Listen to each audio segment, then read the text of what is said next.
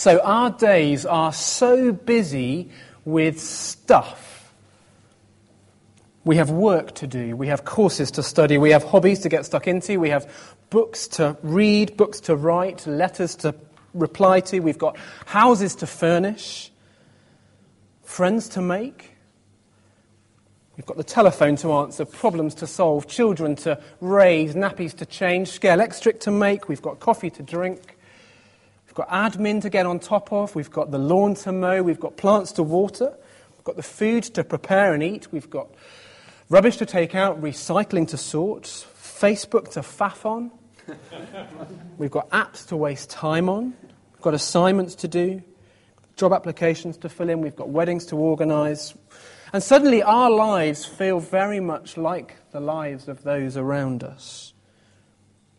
Friends who wouldn't call themselves Christians, they do the same kinds of stuff. They fill their diaries with the same kinds of things. They drive the same kinds of cars. They fill their houses with the same flat-pack furniture. They have the same kinds of daydreams of success, of climbing ladders, of jobs that pay well, of letters after names, of children who succeed, of the chance to travel, of a retirement to just slow down a bit. And suddenly, as followers of Jesus, we wake up and we look at our lives and we look at the lives of those around us and we think, what is real? Am I chasing the wrong bus? Am I right to bank it all on this man who died 2,000 years ago? To build a life on him? Because I look at them and I look at me and they are clever and articulate and confident. They have more money, they've got better jobs, they've got whiter teeth, they go on nicer holidays, they have better gap years, whatever it is. They're just better at life in Oxford. And then I look at my church. Just a bunch of misfits, aren't we? People from all walks of life, all kinds of backgrounds and stories and skeletons. And we're sat here, many of us grown adults, in a primary school gym on plastic chairs that are uncomfortable, singing along to an out-of-tune piano, songs about a man who died 2,000 years ago. And then we drink coffee from paper cups. Are we chasing the wrong bus? What is real? I don't know when you doubt your faith. I don't know when you feel a bit wobbly or when you're questioning what it is that you believe. I know for many people it's when we start to play that comparisons game and we begin to judge truth with what looks slick and powerful and strong. And so we look at Jesus and we look at the church and we look at ourselves and we think, is it right? What is truth? But as we look at Ephesians, and especially our verses for this morning, one thing that we'll see that is vital for that question is that Christians are simultaneously in two places. So we're not just in Oxford, we're in Christ. So have a look down with me and notice in verse 1, as the children saw, this was a letter from Paul. He's an apostle of Jesus, he's sent by Jesus. But it's to people in Ephesus, to God's holy people in Ephesus. Ephesus, as you may or may not know, was an important and prosperous city in the province of Asia, modern-day Turkey. It was prosperous because it was a trading centre. It was a port. There was stuff coming in, stuff going out. There were good connections and roads going inland. It was a melting pot of people, of ideas. It was key commercially, but it was also key religiously as well. At the very centre was this famous temple of Artemis, one of the 7 wonders of the ancient world, destroyed by the Goths in 268 AD. And she was key to the Ephesian identity, to what mattered to being in Ephesus. And so Paul takes the gospel to Ephesus in Acts 19, and it's because his news about Jesus threatens Artemis that he's chased out. Do you remember? Demetrius, let me read to you from Acts 19. Demetrius, who made silver shrines of Artemis, brought in a lot of business for the craftsmen there. He called them together along with the workers in related trades and said, "You know, my friends, that we receive a good income from this business. And you see and hear how this fellow Paul has convinced and led astray large numbers of people here in Ephesus and in practically the whole province of Asia. He says that gods made by human hands are no gods at all. There is danger not only that our trade will lose its good name, but also that the temple of the great goddess Artemis will be discredited, and that the goddess herself, who is worshipped throughout the province of Asia and the world, will be robbed of her divine majesty. When they heard this, they were furious and began shouting, "Great is Artemis of the Ephesians!" And soon the whole city was in uproar. You see, verse 1, they are in Ephesus. Ephesus, the commercial centre. Ephesus, the melting pot of ideas, the place of religion, just as we are in Oxford. And it's when we just see things in light of being in Oxford that we begin to wobble. Just as the temple of Artemis would have loomed large over Ephesus, so our culture looms large in our minds. We feel intimidated. But we're not just in Oxford. We're in Christ. And Christ is bigger than Oxford. Remember who you are, says Paul. It's one of the drumbeats of the letter. You are in Christ. If you missed our church weekend away a couple of weeks ago, then let me encourage you to download the MP3s and to think about what it means to be in Christ from our website. Vital thought for us if we're Christians here this morning. So have a look at the passage, verse 3. Praise be to the God and Father of our Lord Jesus Christ, who has blessed us in the heavenly realms with every spiritual blessing in Christ. Verse 4, he chose us in him before the creation of the world. Verse 7, in him we have redemption through his blood. Verse 11, in him we also were chosen. And to be in Christ, that is a new thought for you. It means that all that he is and all that he has done is yours. It is for you. We saw it with the kids again. Our world is broken. That truth is foundational to the letter. We walk out on God and in comes war. War between us and God, and war with one another as well. War with actions as we're petty and we fight and we lash out at each other. War with words as we snipe and gossip and argue and shout and we're unkind or we hurt people. Or simply war in our minds in the way that we mentally judge and compare and condemn people. We walk out on God and in comes war. And in comes division. But Paul says when you trust in Jesus, these divisions go.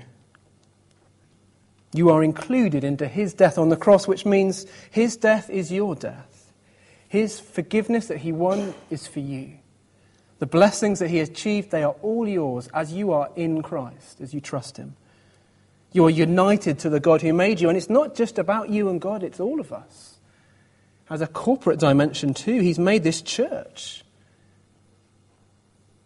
He's made a people.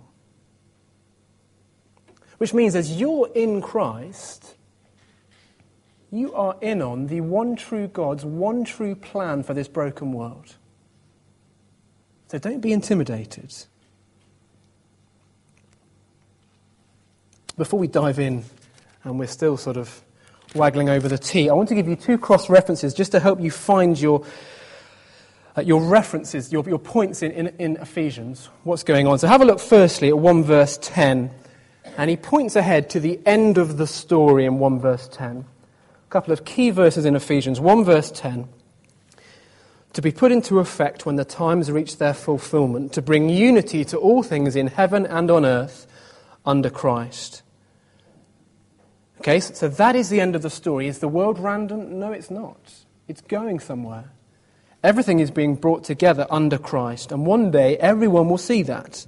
But then just flick ahead. Got 1 verse 10 now, remember 3 verse 10. Do you see it? 3 verse 10. His intent was that now through the church the manifold wisdom of God should be made known to the rulers and authorities in the heavenly realms. So where's the world going? 1 verse 10, it's all going under Christ and his headship. That is the end of the story. Finally reunited and brought back under God. And yet what does the church do now? Well, it shows a watching cosmos, 3 verse 10, it shows a watching cosmos, God's wisdom. And it shows a watching cosmos what is to come. He says, you're a foretaste of what is to come. The manifold wisdom of God is being seen now in the church. We're an imperfect foretaste, but we're a foretaste. We're the grainy, blurred picture that you see as you scroll through a summer holiday brochure, a pale reflection of what's coming. But we're still a reflection. Which is why local churches matter. It's why the local church is the hope of the world. Because we are just a glimpse of where it's going. A diverse people united around the cross. So God has a plan. Let's begin to work that plan through. We're back in chapter 1. Well done for keeping up. I want you to see this morning that this plan is Trinitarian. This plan is about all of God, God the Father, God the Son, and God the Holy Spirit working to bring about his purposes. So firstly, Paul says, praise the Father who selects, verse 3 to 6. Praise be to the God and Father of our Lord Jesus Christ, who has blessed us in the heavenly realms with every spiritual blessing in Christ. For he chose us in him before the creation of the world to be holy and blameless in his sight. In love he predestined us for adoption to sonship through Jesus Christ, in accordance with his pleasure and will, to the praise of his glorious grace which he has freely given us in the one he loves. So I want you to see that God the Father is in charge. That is vital to cling on to. Because if it all hangs on me, or if it all hangs on you, then we've got no room for confidence. I've got it wrong and I've mucked up multiple times before breakfast. But God the Father does not. And he has not. He is in charge. And so it is he who brings about his glorious purposes. He is the one at work. He does it. We're just the receivers. We're just the passengers. We're just the benefactors. We'll see in weeks to come, but because of his grace and his kindness, there's just no room for boasting. He does it all. And so be encouraged, verse 3, by the kind of God that he is. It's a striking verse. I think we lose a bit of the punch, sadly, in our translation. I think for consistency in verse 3, it ought to say, blessed be the God and Father of our Lord Jesus Christ, who has blessed us in the heavenly realms with every spiritual blessing in Christ. At the foundation of the letter, we have a blessed God, a good God. A blessed God who blesses. Because of who he is, well, so he acts. What God is like dictates the kind of things that he does, the way that he treats his people. Which is a long way from how many perceive God. Our heart can often just default into thinking, well, I'm bad. God doesn't like me. I need to earn his love, so that's what I'll do. But now ours is a God who overflows with goodness. In Christ, he blesses his people abundantly. Because he's that kind of a God, then, he selects, verse 4, he chooses people before the creation of the world, not because of anything in us, not because of what we're like, but because of him and what he's like. And yet many of us flinch at that. We find that tricky. This idea that God chooses a people for himself. And I take it there is a mystery to it. I take it that there are questions that flow from it. But I take it too, this is a sign that he is in charge and we are not in charge. I think it's how God has always worked. If you look back in the Old Testament, you will see God's purpose for tiny Israel that he chose as his treasured possession among all the others was not because there was anything good about them, not because they were lovable or strategic, or they had potential, but just because he chose them, and through them he would reveal what he was like to the world. It's how God always works. In fact, it's striking. If you read through these verses with that kind of a framework in mind, it is as if Paul is retelling the story of the Old Testament, and yet through different eyes in the new. Because like them, we are described, verse 4, as sons of God. As they were, if you remember the Exodus. The difference now, though, is that he has included the Gentiles in. We'll see in a bit, verse 13. He's retelling the story, but his promises have been extended and expanded as the Gentiles have been brought into this divided humanity that's now been united again around Jesus. And now a multi-ethnic, multi-background, multi-race community. Diversity, but with a unity.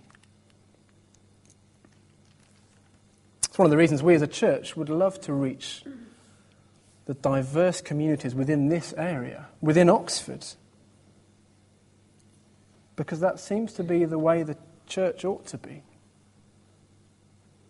Divided people brought back together around the gospel. The gospel unites. And they're a community of people, see, who have been chosen by God to be holy and blameless and different for a different purpose. And adopted as sons, that's the language of status and inheritance. Why? Verse 6, well, it's for his plan, his praise, his glory, to the praise of his glorious grace.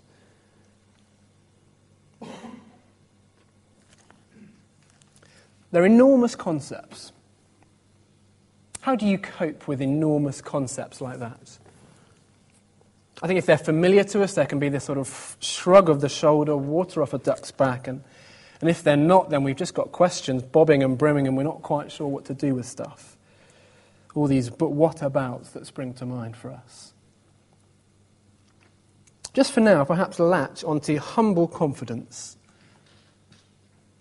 As we read these verses, remember humble confidence. We're humble because we've been brought into God the Father's plan for the world.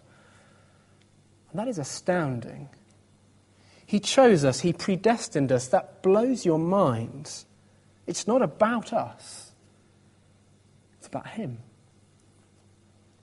But confidence because we've been brought into God the Father's plan for the world. We are in Christ. His plan is unstoppable. And when we feel little and small and wobbly and insignificant and intimidated, know that you are part of the one true God's one true plan for his world. And you're not just in Oxford. You're in Christ. Let's think about Jesus. Second point. Praise the Son who secures. Verse 7 to 12. Do you see just how important this plan is to God? He gives his most precious thing in all eternity. He gives his Son. We're willing to pay for the kind of things that we care about. So if you're into fashion, you will pay the money for the right brands. If you're into food, then you will go to the nice restaurants. We're willing to pay for the things that we love. And so it's striking that God the Father gives God the Son to secure a people for himself, as he willingly and lovingly dies in their place. And as he does that, as the cross happens, then everything changes. So maybe you're somebody and you are haunted by your past. Look at verse 7. We have redemption through his blood, the forgiveness of sins. So whatever you've done, whatever you've been caught up in, whatever the skeletons in your closet, whatever the regret and the shame that you feel, if you're in Christ, you have been redeemed. You're his. Just as when he redeemed a people from Egypt, so he has redeemed a people here. God has bought you for himself. God has forgiven you. And it's not about your faithfulness. It's not about your track record. It's not about the kind of week that you've had. It's not about the size of your faith. It's not how great you think you are. No, it's his faithfulness. It's his track record. It's the size of the God that we have, the size of the plan of which we're a part. The blood of Jesus is enough if we're haunted by our pasts.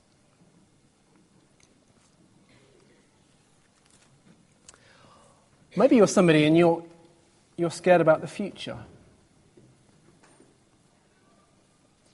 You don't quite know what's coming. And that makes you anxious. Well, do you remember verse 10? We know where it's all going. We know how the story pans out. There's a sense in which I think you can look at history and you can see circularity. There are patterns and prophecies and mistakes and meanderings, but Paul says it's all going somewhere. 1 verse 10. It's all coming under Christ. The future looks good. It's been great for me to remember that, and for us as a church these past few months and years. Many of you will know it's been a time of change for us at Magdalen Road, and we thought about it a bit last week with the uncertainties and the not quite sure what's going to happen over the next year. But in the scheme of things, they're quite little because we know where it's all going. We know what the end game is. Maybe it's not the past and it's not the future, it's just now. Life is just a bit rubbish. Have a look at verse 11. It's a staggering claim from Paul in verse 11. In him, again in Jesus, we were also chosen, having been predestined according to the plan of him who works out everything in conformity with the purpose of his will. That means that God is at work now, working everything in conformity with the purpose of his will now. Which means that if life is hard now, then you can be confident he's at work. I have a confession. We wasted 86.9 hours watching Lost on box sets on TV. If you've not seen it, come chat afterwards. I'd love to avoid that. The tagline, if you might remember, of the show was, "Everything happens for a reason." Do you remember that?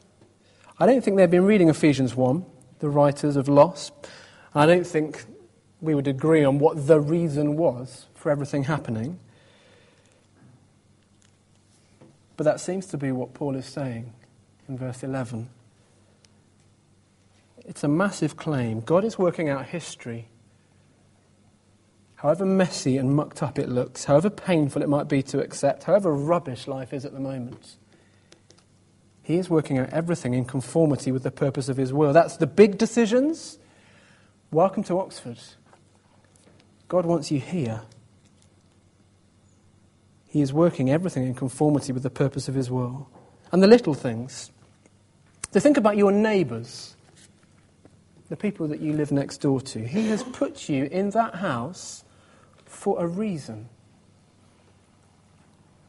Think about your friends. He has given you those friends for a reason.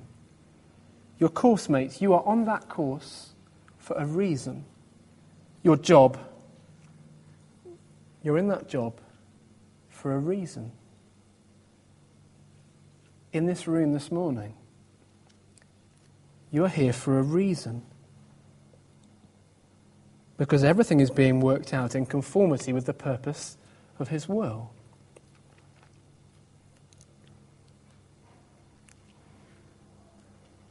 Again, this will raise questions for some of us. How can God be at work in and through and despite evil and not be responsible for it or blamed for it or affected by it? It's one of those big questions that we will wrestle with at times. I take it a help is to look at the cross. To look at the cross where you see the greatest evil ever committed by man that brought the greatest good you could ever imagine. God is at work in and through and despite evil to bring about his purposes. He is working everything out in conformity with the purpose of his will. Again, why? Verse 12, for the praise of his glory.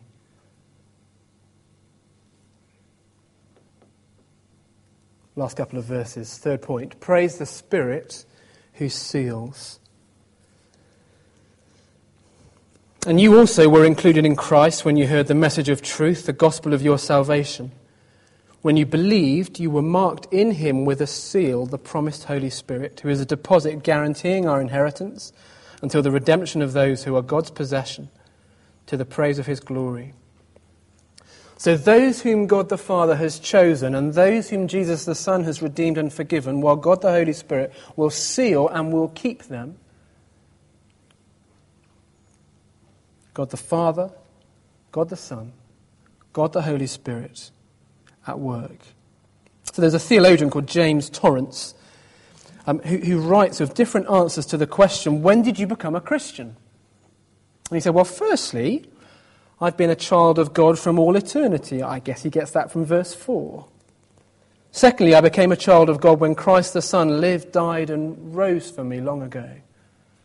But thirdly, I became a child of God when the Holy Spirit sealed in my faith and experience what had been planned from all eternity in the heart of the Father and what was completed once and for all in Jesus Christ.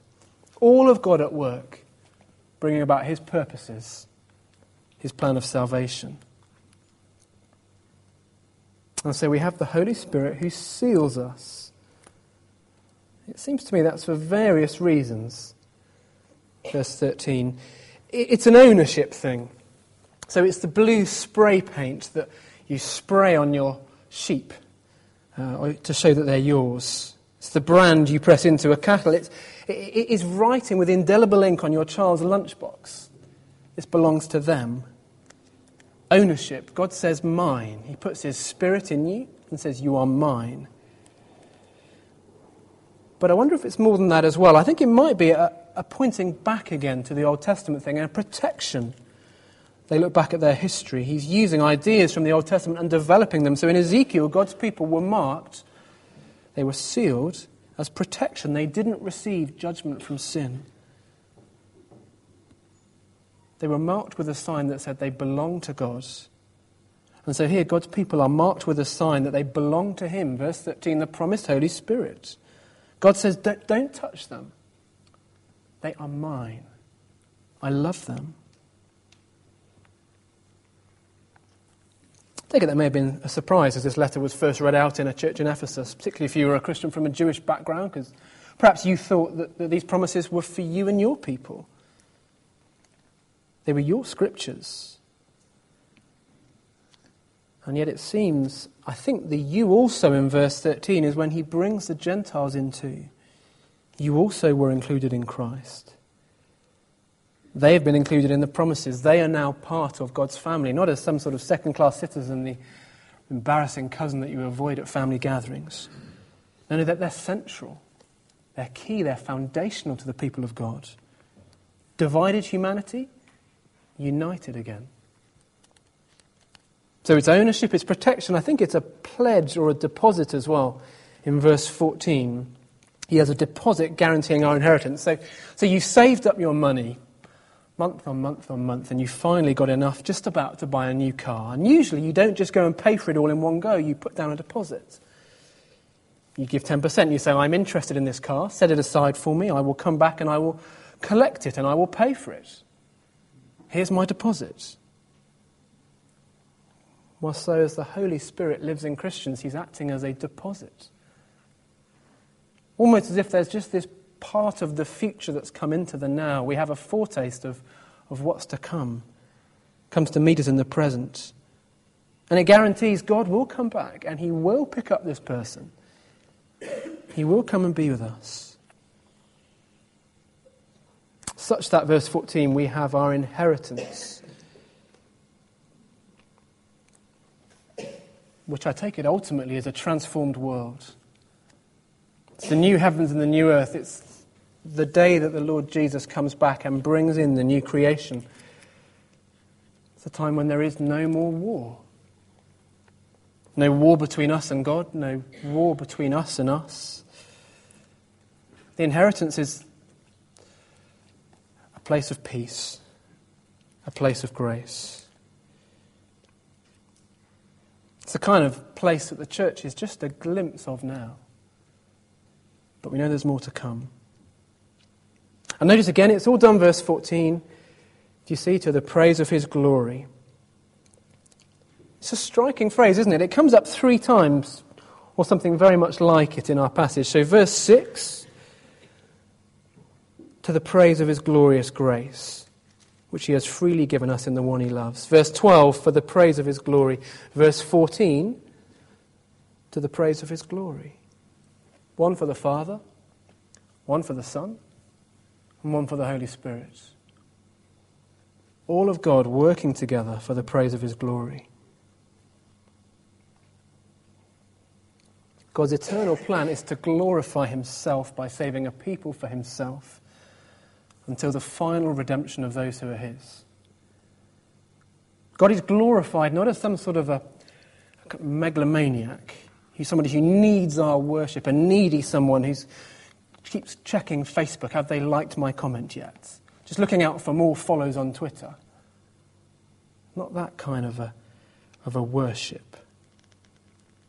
He's not needy, but rather so that more may enjoy him. His goodness and his grace, so they may know and love and treasure him. So that more may have life eternal. To the praise of his glory. Do you know, I wonder if we really grasp more of what it meant to be part of God's plan, to have Father, Son and Spirit at work, to secure a people for himself, to rescue us, to keep us. We wouldn't spend quite so much time thinking about what it means to be in Oxford. We wouldn't spend so much time comparing ourselves with other people. It would change the kind of things that we chased after and worried about and made us anxious and kept us up at night. And it would change the way we just tried to fit in with everybody else. It would change everything. I wonder too whether it might change our understanding of God, that we might be really those who praise him. I think that must be our response and our application for this passage. We may well end up with questions. I'm sure there are folks sat there thinking, don't like the idea of God choosing people. There are bits that we're not quite sure about. Bits that we need to wrestle with. But it's striking, isn't it? Paul writes so that we may praise God. That we may praise the Father who selects, and the Son who secures, and his Holy Spirit who seals.